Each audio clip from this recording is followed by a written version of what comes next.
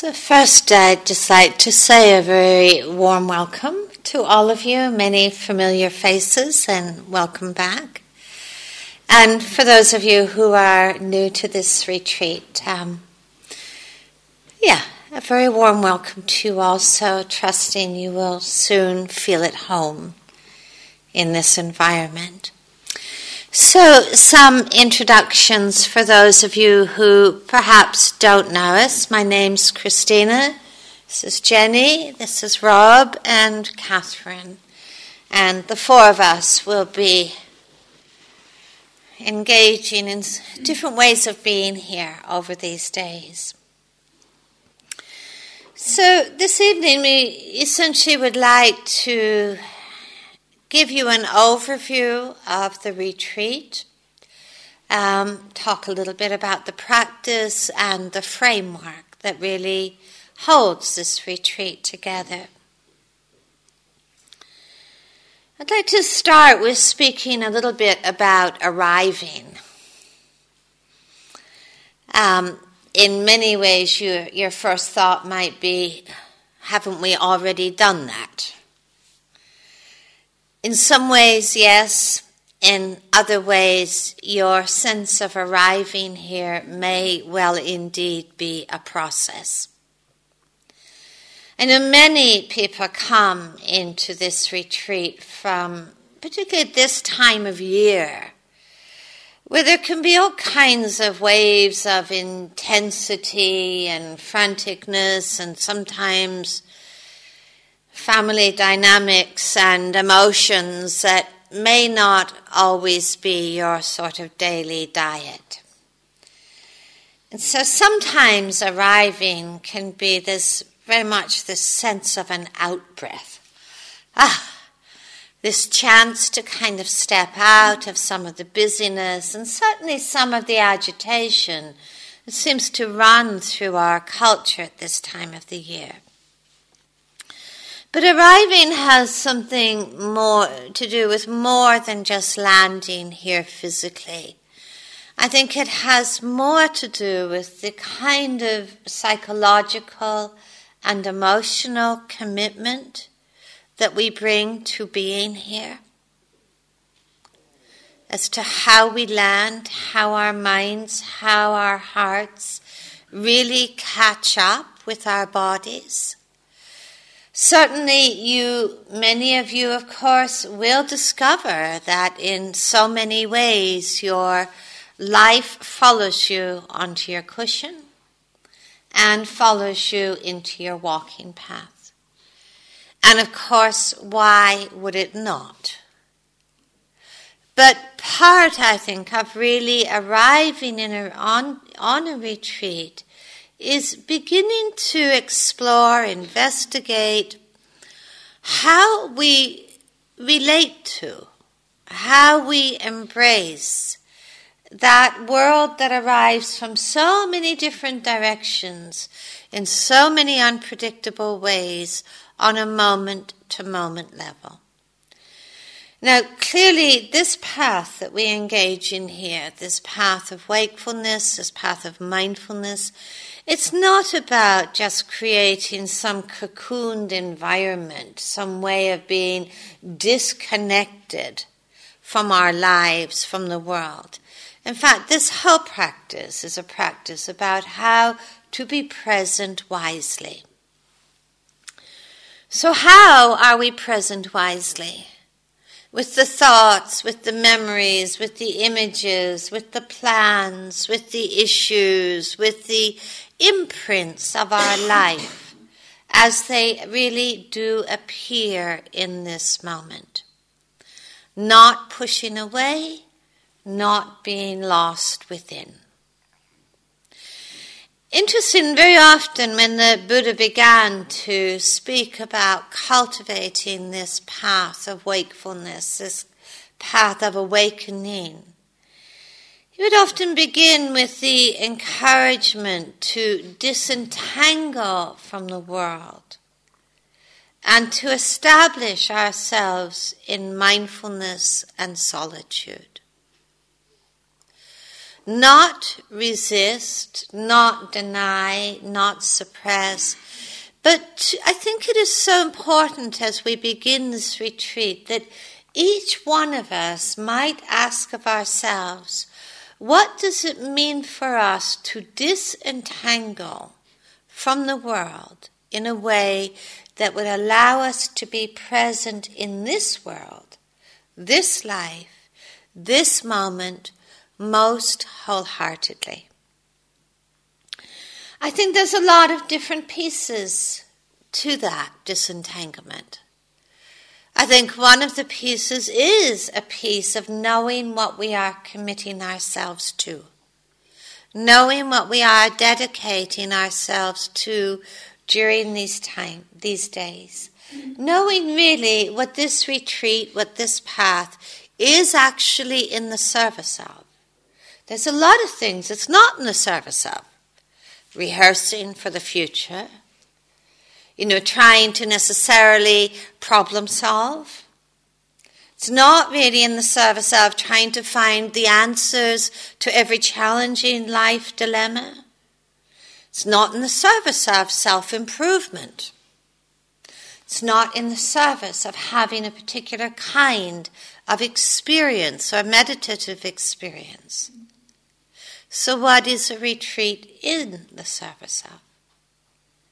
Really, I think it partially, in many ways, a retreat is very much in the service of drawing forth and building upon what the Buddha really described as the very ennobling qualities of our heart, our capacities as human beings, for dignity, for integrity, for compassion, for kindness, for understanding, for patience, for wakefulness. But the Buddha never talked about these just as destinations, but as moment-to-moment cultivations. What do we commit ourselves to in coming on retreat? These are good questions to begin the retreat with. To mindfulness, yes, this is very helpful. To commit ourselves to being as mindfully, wakefully present as we can be in the midst of all things. Solitude. Not divorcing ourselves from relatedness, not judging relatedness, because clearly we are related. But the inner solitude, being able to rest in our own hearts, rest in our own sense of capacity.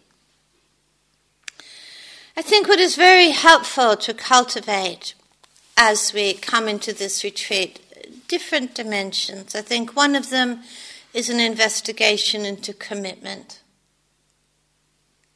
What brings us here, what we're doing here. What draws us here, what we're dedicated to. There are other questions to explore, other qualities to cultivate. One of them is contentment. I mean, I don't know how it is for you, but it's kind of unusual to be in a situation where you really don't have to do very much. Meals appear. They just come. You don't have to run around all day. You don't have to be responsible for making life happen here. Bells ring. Things happen. It allows us the possibility of exploring, I think, more and more deeply what contentment is. Not bovine contentment, not passive contentment, but that sense of there actually being enough. Enough in this moment. In fact, perhaps everything we need for generosity, for patience, for kindness, for a sense of sufficiency, inner sufficiency. Contentment is a very core piece of this teaching. In fact, when in the early days, when men and women would go and join the Buddha in the homeless life, it was often the first teaching. find contentment inwardly, sense of ease, inner well-being, being able to rest upon a sense of sufficiency. Of course, in this situation, like any situation, there's endless opportunities for irritation and intolerance and annoyance and, feeling like I don't get what I need. But I think this is also an opportunity to question that and to perhaps sense maybe this moment I have everything I need for serenity, for sensitivity, for calmness, for investigation, for kindness. So arriving means, for most people, entails making this kind of psychological, emotional, inner adjustment, a kind of an awakening or a reawakening to just where we are and what this moment really both offers to us and asks from us, for it to be as full, as rich, as full, as rich, as wakeful as it can be. So I wish you a very fruitful retreat here. Okay. So I'm Jenny, and I'd like to just echo the welcome for people who've been here before many times or not at all or anything in between. And I'd like to say a few words about the atmosphere of silence and the practice of silence that is very much part of the support for the retreat environment and for everybody's practice, mutual support for each other's practice here. So very specifically, the request and the practice is that talking will only be during interviews with teachers or as absolutely necessary to tomorrow to get information about your yogi job. And other than that, to maintain silence throughout the retreat. So if this isn't very familiar, that might feel very challenging and maybe quite strange. And I'd really invite you to see this as a great opportunity. It's really a gift that you're giving yourselves rather than as a rule or a restriction. It's incredibly rare in our culture, maybe especially at this time of year. Silent night is quite rare. And just to see this as a way of really supporting your practice, yourselves and each other. It's a very different way to be with others, especially in such a busy, crowded retreat. It's an opportunity to just drop any concerns about what kind of image you're presenting to the world, what sort of impressions you're making on other people. It can just be such a relief not to go there. Even if we don't think that's very important to us, it's there somewhere.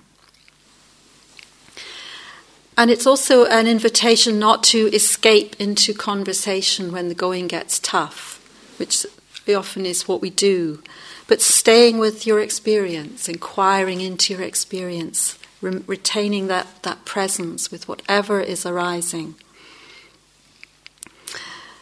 Silence allows a much deeper experience of your experience of what is coming up, what is happening, your mental states, whether it's contentment or struggle or anything.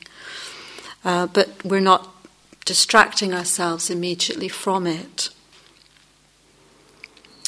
So, I just really invite you to enter the silence with a sense of really embracing it and choosing it, and it's a great gift that you're giving yourselves. And to see silence not just as the absence of speech, it's the absence of communication. So firstly, communication with the outside world. Not writing letters or postcards home, and very specifically turning off your mobile phone, your cell phone, for the duration of the retreat. And I know this can be very challenging, in a way, retreats were easier when there was just the payphone and you had to have the right change, and it was everyone could see that you were making a call. But really, unless there are some very exceptional circumstances which mean you need to be in contact with someone, in which case let us know and we can talk about how we can work out how to deal with that. But generally, the Gaia House number can be obviously made available to family and friends at home if they need to contact you suddenly. So even checking a text, it might not feel like much, because it can just take your mind somewhere else and break any sense of continuity of presence here. So one option might be, if you really feel this is going to be tough, is to turn your phone off and give it to the coordinators for the duration of the retreat, and it will be locked away safely and returned to you. And if this is going to be something that is a bit of a surprise to family and friends at home, you may need to tie up any loose ends this evening and let them know. Maybe one final call just to let people know you're actually incommunicado until Monday morning. And if there are any unfinished loose ends in your life that need to be dealt with, just to really please do that tonight, so that tomorrow you're even more fully arrived, as Christina was saying. We'd also encourage a renunciation of reading and of much writing. So,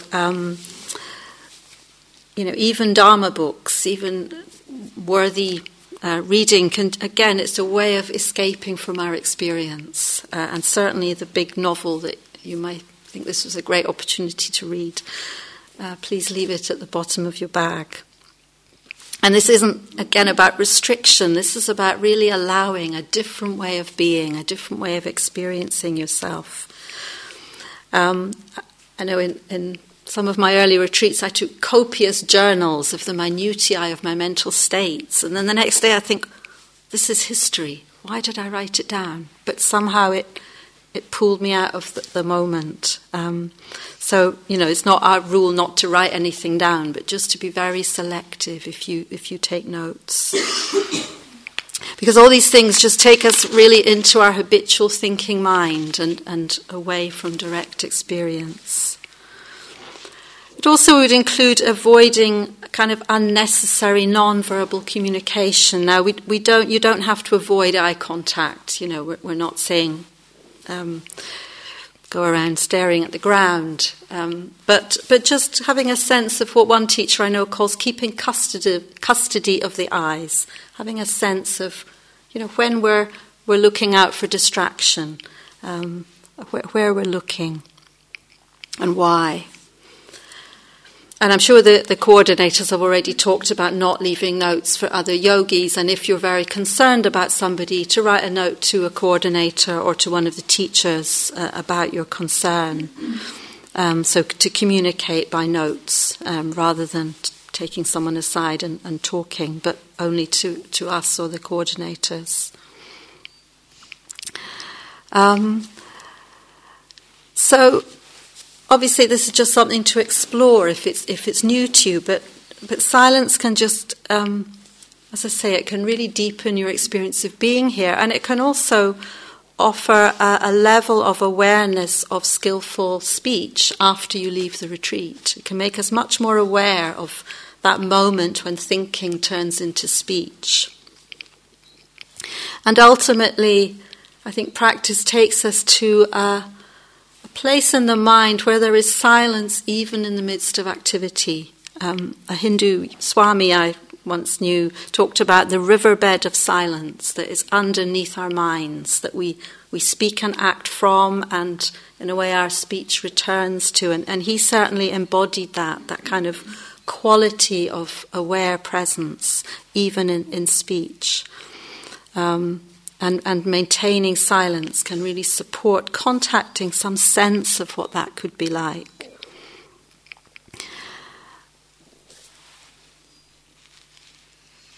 So, I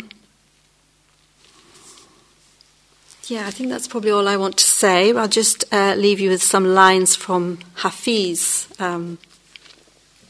about silence that may speak to you more poetically than what I've said. He says, "A day of silence can be a pilgrimage in itself. A day of silence can help you listen to the soul play its marvelous lute and drum. Is not most talking a crazed defense of a crumbling fort? I thought we came here to surrender in silence, to yield to light and happiness, to dance within in celebration of love's victory." So that may or may not be your experience, but I really like the idea of a day of silence as a pilgrimage unto itself.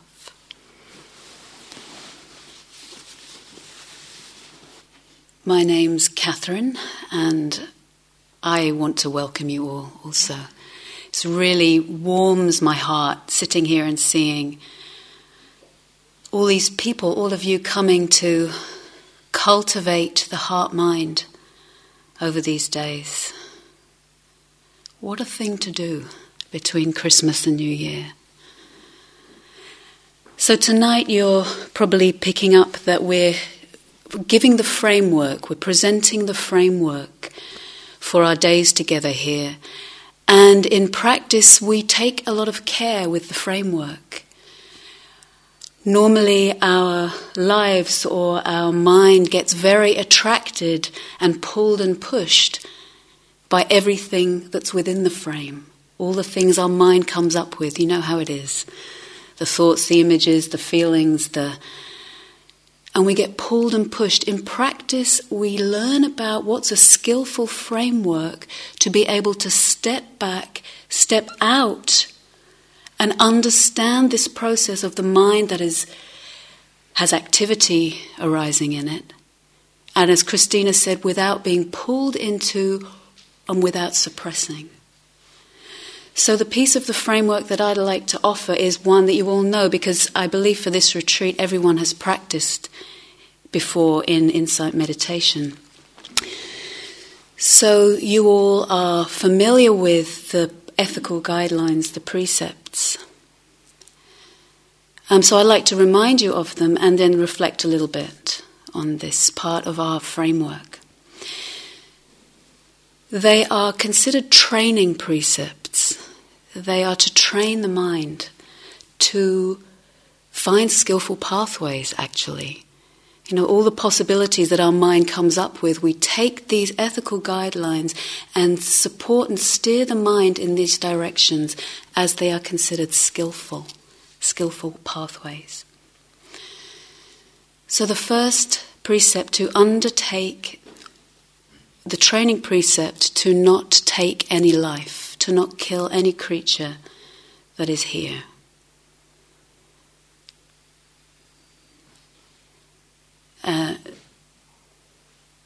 Including, I think there are still slugs on vegetables coming from the vegetable garden. Just taking care with the life that is here provides this sanctuary for all of us, actually. The second precept to undertake the training not to take things that aren't offered to us. So guarding the mind, the custody of the mind, not to just take for ourselves what isn't offered. The third training precept to, in this context of this retreat, to be silent. So the noble silence, normally to undertake the training precept of speech that is not divisive and untrue. The fourth precept to refrain from sexual activity for this retreat. And in daily life, as you know, it's not a celibate precept for lay people, but to take care, not causing harm through sexuality. And the fifth training precept, not to cloud the mind with intoxicants and drugs. And in addition to that is that does not include medication that you're on. Continue to take that. But these are things that would cause heedlessness and make our mindfulness much less available to us. So these are our training precepts for this time. As a part of our framework, something that when we undertake them, they can steady the mind. We're not just pulled. Really simple things like the one where I would regularly have to work on retreat is this acquisitive little mind that would arise when I would go in the shower in the morning and there'd be some shower products that another yogi had left that I'd never tried out before. That's where that acquisition of the mind would go for me. And it was just the training, no, just don't go there. This provides a steadying, a stabilizing quality for the mind that we need, a foundation for our practice, for our sitting, for going deeper. Provides a safety also for us, for our mind, for our being here together. You know, in practice, one of the trainings, we could say, one of the arms, one of the things that is important here is to be able to relax, right? To relax where we are with upright mind. But how easy is it for any of you if somebody just gives you the instruction, relax? Maybe for some of you it's easy. Certainly that never worked for me. Normally we relax when what we can relax into feels wholesome, feels beneficial, feels something that is stable and worthy of our resting back. And the precepts are part of providing a relaxation for the mind. Can also provide an uplifting quality for the mind. You know, it's a wholesome, beneficial thing. A friend is staying with me at the moment who's not from the Buddhist tradition. She has a practice and a path. And she said, what will you speak about tonight? And I said, well, we'll talk about X, Y, and Z and the precepts. And she said, how do you share that teaching without it becoming something that the judgmental mind can get hold of? You know, the kind of the right and wrong suffering that many of us carry in our hearts. How do you take on these precepts without them becoming a comparing thing where we say, you know, oh God, I've already broken all those precepts in my life, I may as well give up. You know, we can sort of suddenly our mind is cast back to all the things that where we haven't managed that. And that is not at all the intention with these training precepts. The beautiful, beautiful, wise thread through the Buddha's teaching is that there is not this right, evil person, good person. There is skillful action and there is unskillful action. And where we can actually cultivate that is in this moment. Nowhere else. Not what's happened already, which ones we haven't done and where we've fallen short. But right now, this is where I can orient my mind. And it's such a beautiful thing that this cultivation can keep happening in the moment that we're awake. And the training precepts are a kind of a framework that we can keep referring back to. And this is something beautiful. This is something uplifting. This is something ennobling, actually.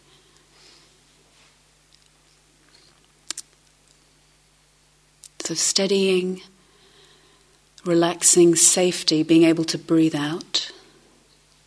All the creatures in the garden, the little rabbits around here, are they still hanging around? Have you seen any today? There's a relaxation of the life force here. We don't have to kind of look over our shoulder that someone's going to, shout at us, take something of ours, hurt us. And this is actually a huge gift to each other. Most of us probably didn't have the intention to hurt someone while we were here. But it's not something that all the world can take for granted. So we're really offering this for each other, this safety, this refuge, this sanctuary. And we can breathe out and land more and more in arrival, where we are, which is always the gateway to what we seek, actually.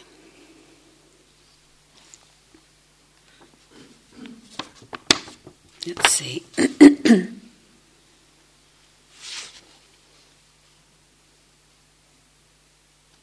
Yeah. So this is the framework of the training precepts. Please take them on. You've all used them before. The mind of investigation, if it's not a practice you have in your daily life, take it on for this time. And we investigate, see, does it lead to beneficial effects? This is really where we test the mettle of these frameworks that are offered to us. And it can be a beautiful and ennobling practice. In and of itself, if we were just to spend the whole week here together with precepts, this would be of benefit. Thank you. And I look forward to meeting you during these days. So I'd very much like to add my welcome to you all to this retreat. Feels very lovely to be here and to be part of this together. So I want to draw out a couple of things which have actually been woven into what Jenny, Christina and Catherine have said so far, but in case it's not already obvious for you, because we can be hearing what we've heard so far, and it may be that a part of the mind gets hold of it and hears all these rules. And someone said to me on the last retreat that did here in November, you guys just up there and you're just telling us don't do this, don't do that, and the mind in the case of that retreat was catching on to it in a certain way. But can we see? Is it possible right now to see all this here, everything that's been said, everything that we will be doing together, and the whole place here is all really in the service of kindness. The whole thing, the whole retreat, your being here, the practice, that's simply all it is. That's all it is. It's just kindness. It all exists for that. And it's so easy for us either not to see that or to forget that very quickly. And we practice and we go through the day and you see the schedule, sit, walk. And somehow that contact with the kindness, the orientation of kindness can kind of get forgotten or squeezed out of the process. So everything, all the meditations, the food, everything is kindness. All the ups and the downs that we go through in the mind and the body through a day, all of that also is in the service of kindness. All of it. So now just being on retreat in this ancient tradition, it goes back prehistory. Before people wrote written records, people were going on retreat, seeking out time, space to dedicate themselves to something deep, to what they loved. To dedicate themselves to what was deepest in their intentions. And that's really what a retreat is. It's time and space dedicated for my deepest intentions. Just doing that is kindness. To put ourselves in alignment with our deepest intentions is a movement of kindness at profound level. Very easy, for all of us in the busyness of our life and the pressures and the hassles and the demands, it can be easy for us to lose touch or lose sight of what we most deeply value. And something about being here and the silence, as Jenny was talking about, something about that allows what we care about more deeply to come up to the surface, be more visible, be more palpable, and more felt in the heart, more immediate. And Christina was already asking this, but I'll ask again, why are you here? If you take a few moments right now, what brings you here? What happens when you ask yourself that question? What brings you here? Because you could have been a lot of other places this week. And sometimes we ask ourselves something like that, or we know it's a very clear answer. Sometimes we have a sense of it, but we can't quite articulate it. Either way, it's not important. But something, probably for an answer to that, or answer, has to do with your aspirations, our aspirations, what it is that we're longing for, what it is that we're wanting to move towards, to grow into, to develop, to open to. And this is something the Buddha talked about a lot, our aspirations and the directions that we want to move into. So the aspiration, the intention, if you like, for what is beautiful in the heart, what the Buddha calls kalyana, what is beautiful. And that aspiration, those aspirations for peace, for mindfulness, presence, for intimacy with life, for freedom, for love, for compassion, for truth, for knowing what the truth is, for happiness, well-being, all these things. These are aspirations, our wishes, our longings and desires that the Buddha would say, these are noble and ennobling. These are to be trusted. Something lovely in the aspiration for the lovely. And I don't know if that's so appreciated in our culture, that my very desire for happiness is something very precious, and I can even be touched by that. I don't know if you can feel the beauty of your own wish for happiness and your own wish for peace and clarity. And like I said, and that giving ourselves that by coming on retreat is a kindness, is a movement of kindness.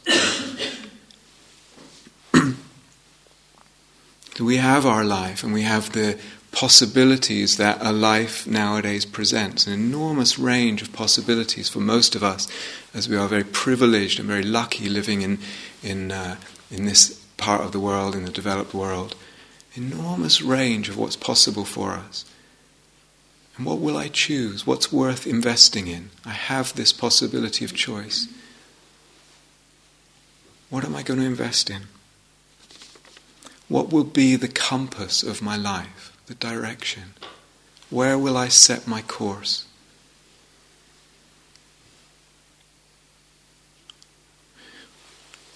In a way, a retreat is an adventure. We're on an adventure. Which way is that adventure heading, that journey? Because this whole question around intentionality is enormously powerful in our life. Intentions have enormous power in them, enormous power. On a big level like that, thinking about the direction of my life, where it is that my heart is heading, where it is that I'm setting forth in my ship, that's a huge, huge influence in my life, that large level question. But also on a kind of micro, moment-to-moment, day-to-day level, has enormous power again, intentions. Actually, when we look closely at the mind, there's always an intention. It's interesting. Every moment of consciousness has an intentionality with it, which is very interesting. And do I know what the intention is at any moment? There's a really interesting investigation for consciousness. So I'm moving through the day on a retreat, off a retreat. What's moving me? What is moving me? Really interesting to explore that in any moment. And you probably know this, but we can be on retreat with lovely intentions, and then what happens moment to moment, of course, is that our intentionality slips. It has to slip because it's impermanent. Like all things, it's impermanent. And where does it go when it slips? What happens to our intentionality when it slips? How easy, for instance, we might have an intention of kindness. We want the days to be infused with kindness. And somehow, again, like I said, we find ourselves driving ourselves or putting pressure on ourselves. Somehow the kindness intention has gone out of it, or the intention for kindness has been squeezed out without us even realizing it. Or we find ourselves, what we're really wanting in this moment is some comfort, or something, or things to be convenient. And this is all very human, it's natural, it's normal. We want security or a bit of pleasure. All very human, very understandable, very normal. But the thing is, ultimately speaking, or at a deeper level, they're not really that kind, those intentions. They can seem kind, but they're not. They're not so kind. Well, we'll notice, if you want to take as a theme in the retreat, the presence and the manifestation of intentionality. What is it right now? Where is it going? Can I renew it? Can I come back into contact with my desire for what is beautiful and the way that I'm orienting my ship? And does the intention have kindness in it? And in a way, that very orientation of the intentionality is something that can stay with us through renewing, stay with us quite steady through all the ups and downs. Because as you know, there are lots of ups and downs on retreat. But I keep coming back to what I love, really, and what I want to move towards. So what would it be? I don't know if you'll remember this, and hopefully we can keep reminding you. What would it be at the beginning of each sitting, or at the beginning of each walking, to spend a few moments, or even minutes, really connecting with a sense of seeing the practice as a kindness? Not as a pressure, not as a demand, not as a self-improvement project, but as kindness. This is why we're doing this. This is what we're doing. We're giving ourselves something beautiful. And through that, to the world, giving kindness. So each sitting and each walking, maybe at the beginning, to connect with that and have that imbue, have that be the environment, the direction of the practice.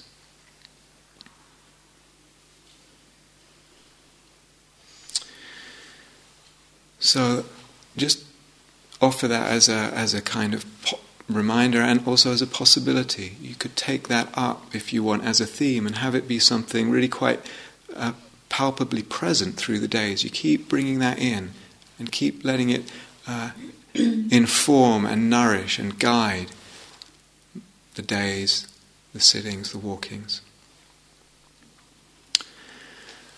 Okay, so that's all I'm going to say, and wish you a very lovely retreat, and look forward to meeting with you.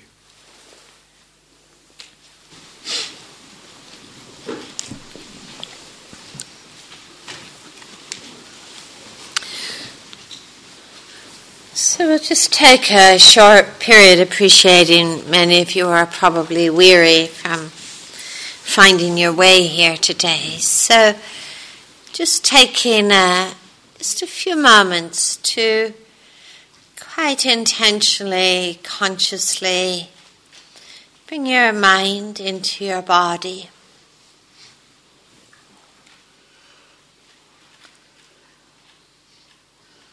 To be aware of your body sitting.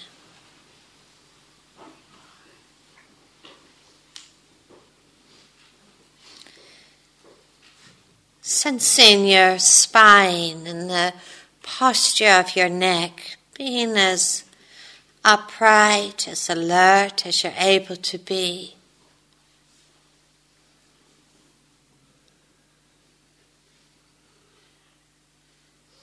Also softening within your body, sensing in this moment if there's any areas of holding, of tension in your shoulders, your face, your belly, your hands.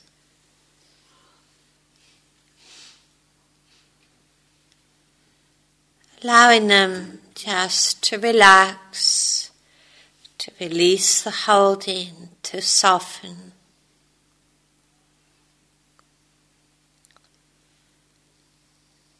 Just finding in your posture that marriage, that blend of alertness and a very deep sense of ease and balance.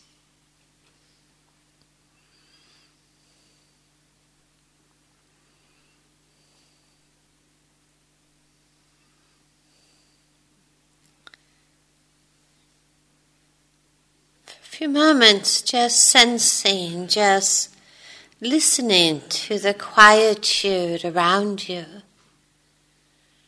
and the sounds that arise and pass in that quietude.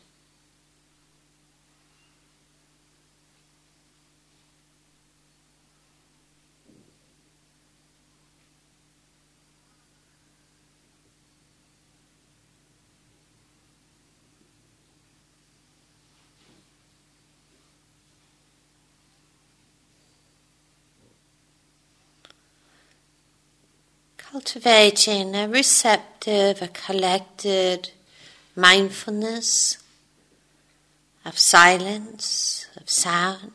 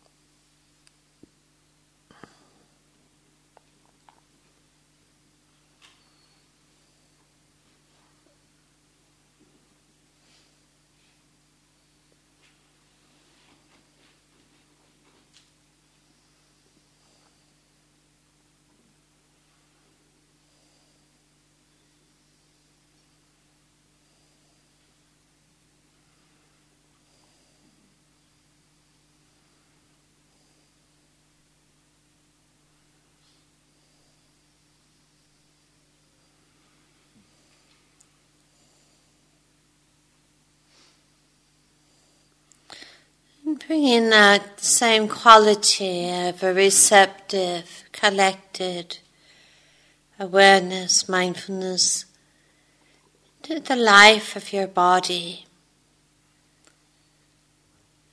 Just sensing the whole spectrum of sensations that are present in your body in this moment. Felt sense of the touch of the air, your clothing on your skin.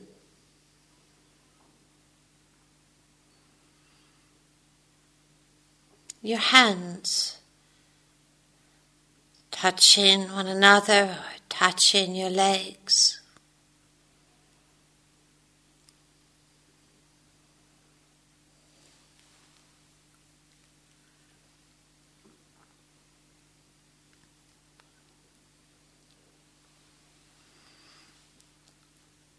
The pressure, warm sensation of the contact of your backside on a pillow or chair.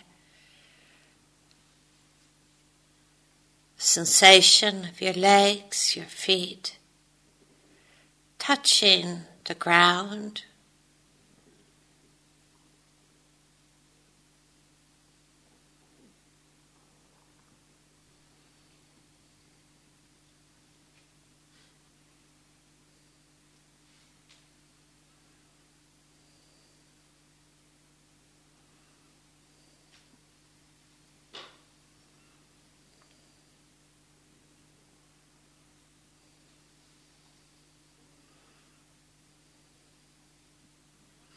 Sensing inwardly how spectrum of sensations, the life of your body, appearing in sensation.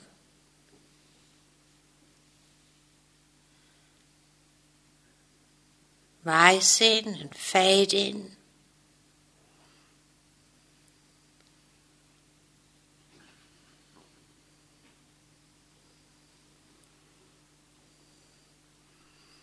The sensation too of your body breathing.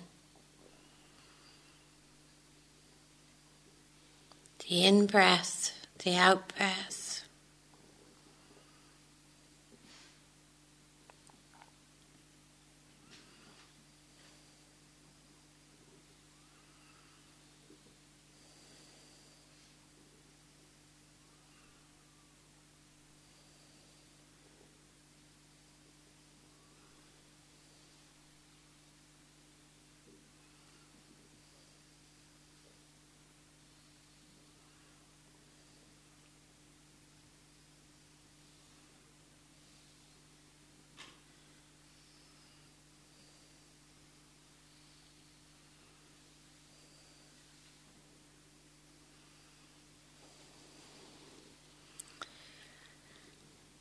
The rise and the fall of your chest, your abdomen,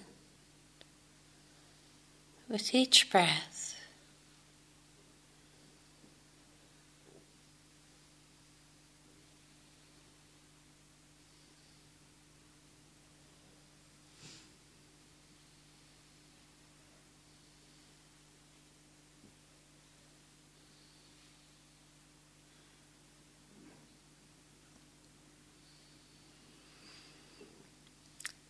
letting the thoughts, the busyness, the images just sit in the background of your attention. Bringing into the foreground of your attention the awareness of the aliveness of your body, the stillness of your body in its posture.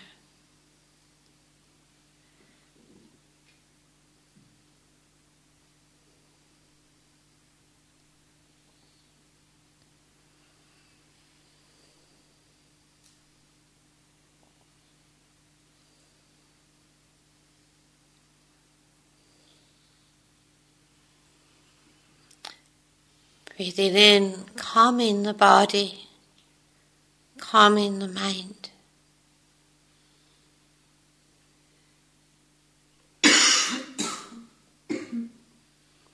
Breathing out, calming the body, calming the mind.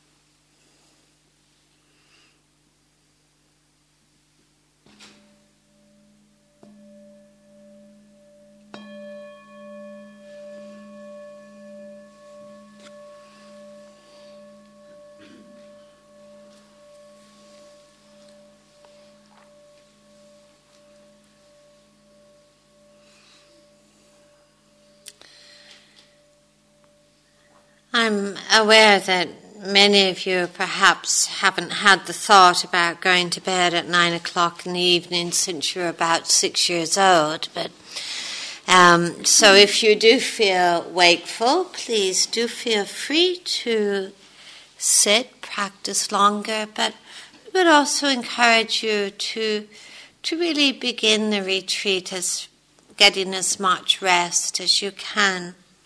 And in the service of that, for tomorrow only, just being the first day of the retreat, the sitting period before breakfast time will be optional. Certainly, if you're awake, please do come for 6:45.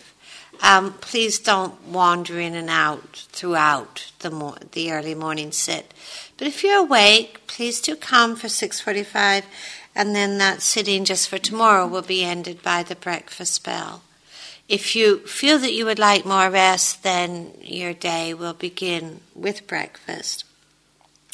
Now, it's very important that you negotiate your times for getting places during the retreat.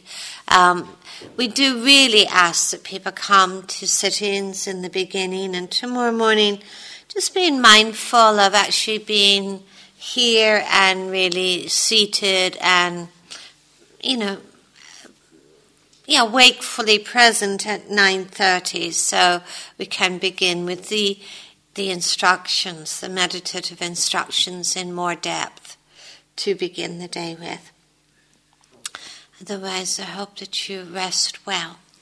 We'll see you tomorrow.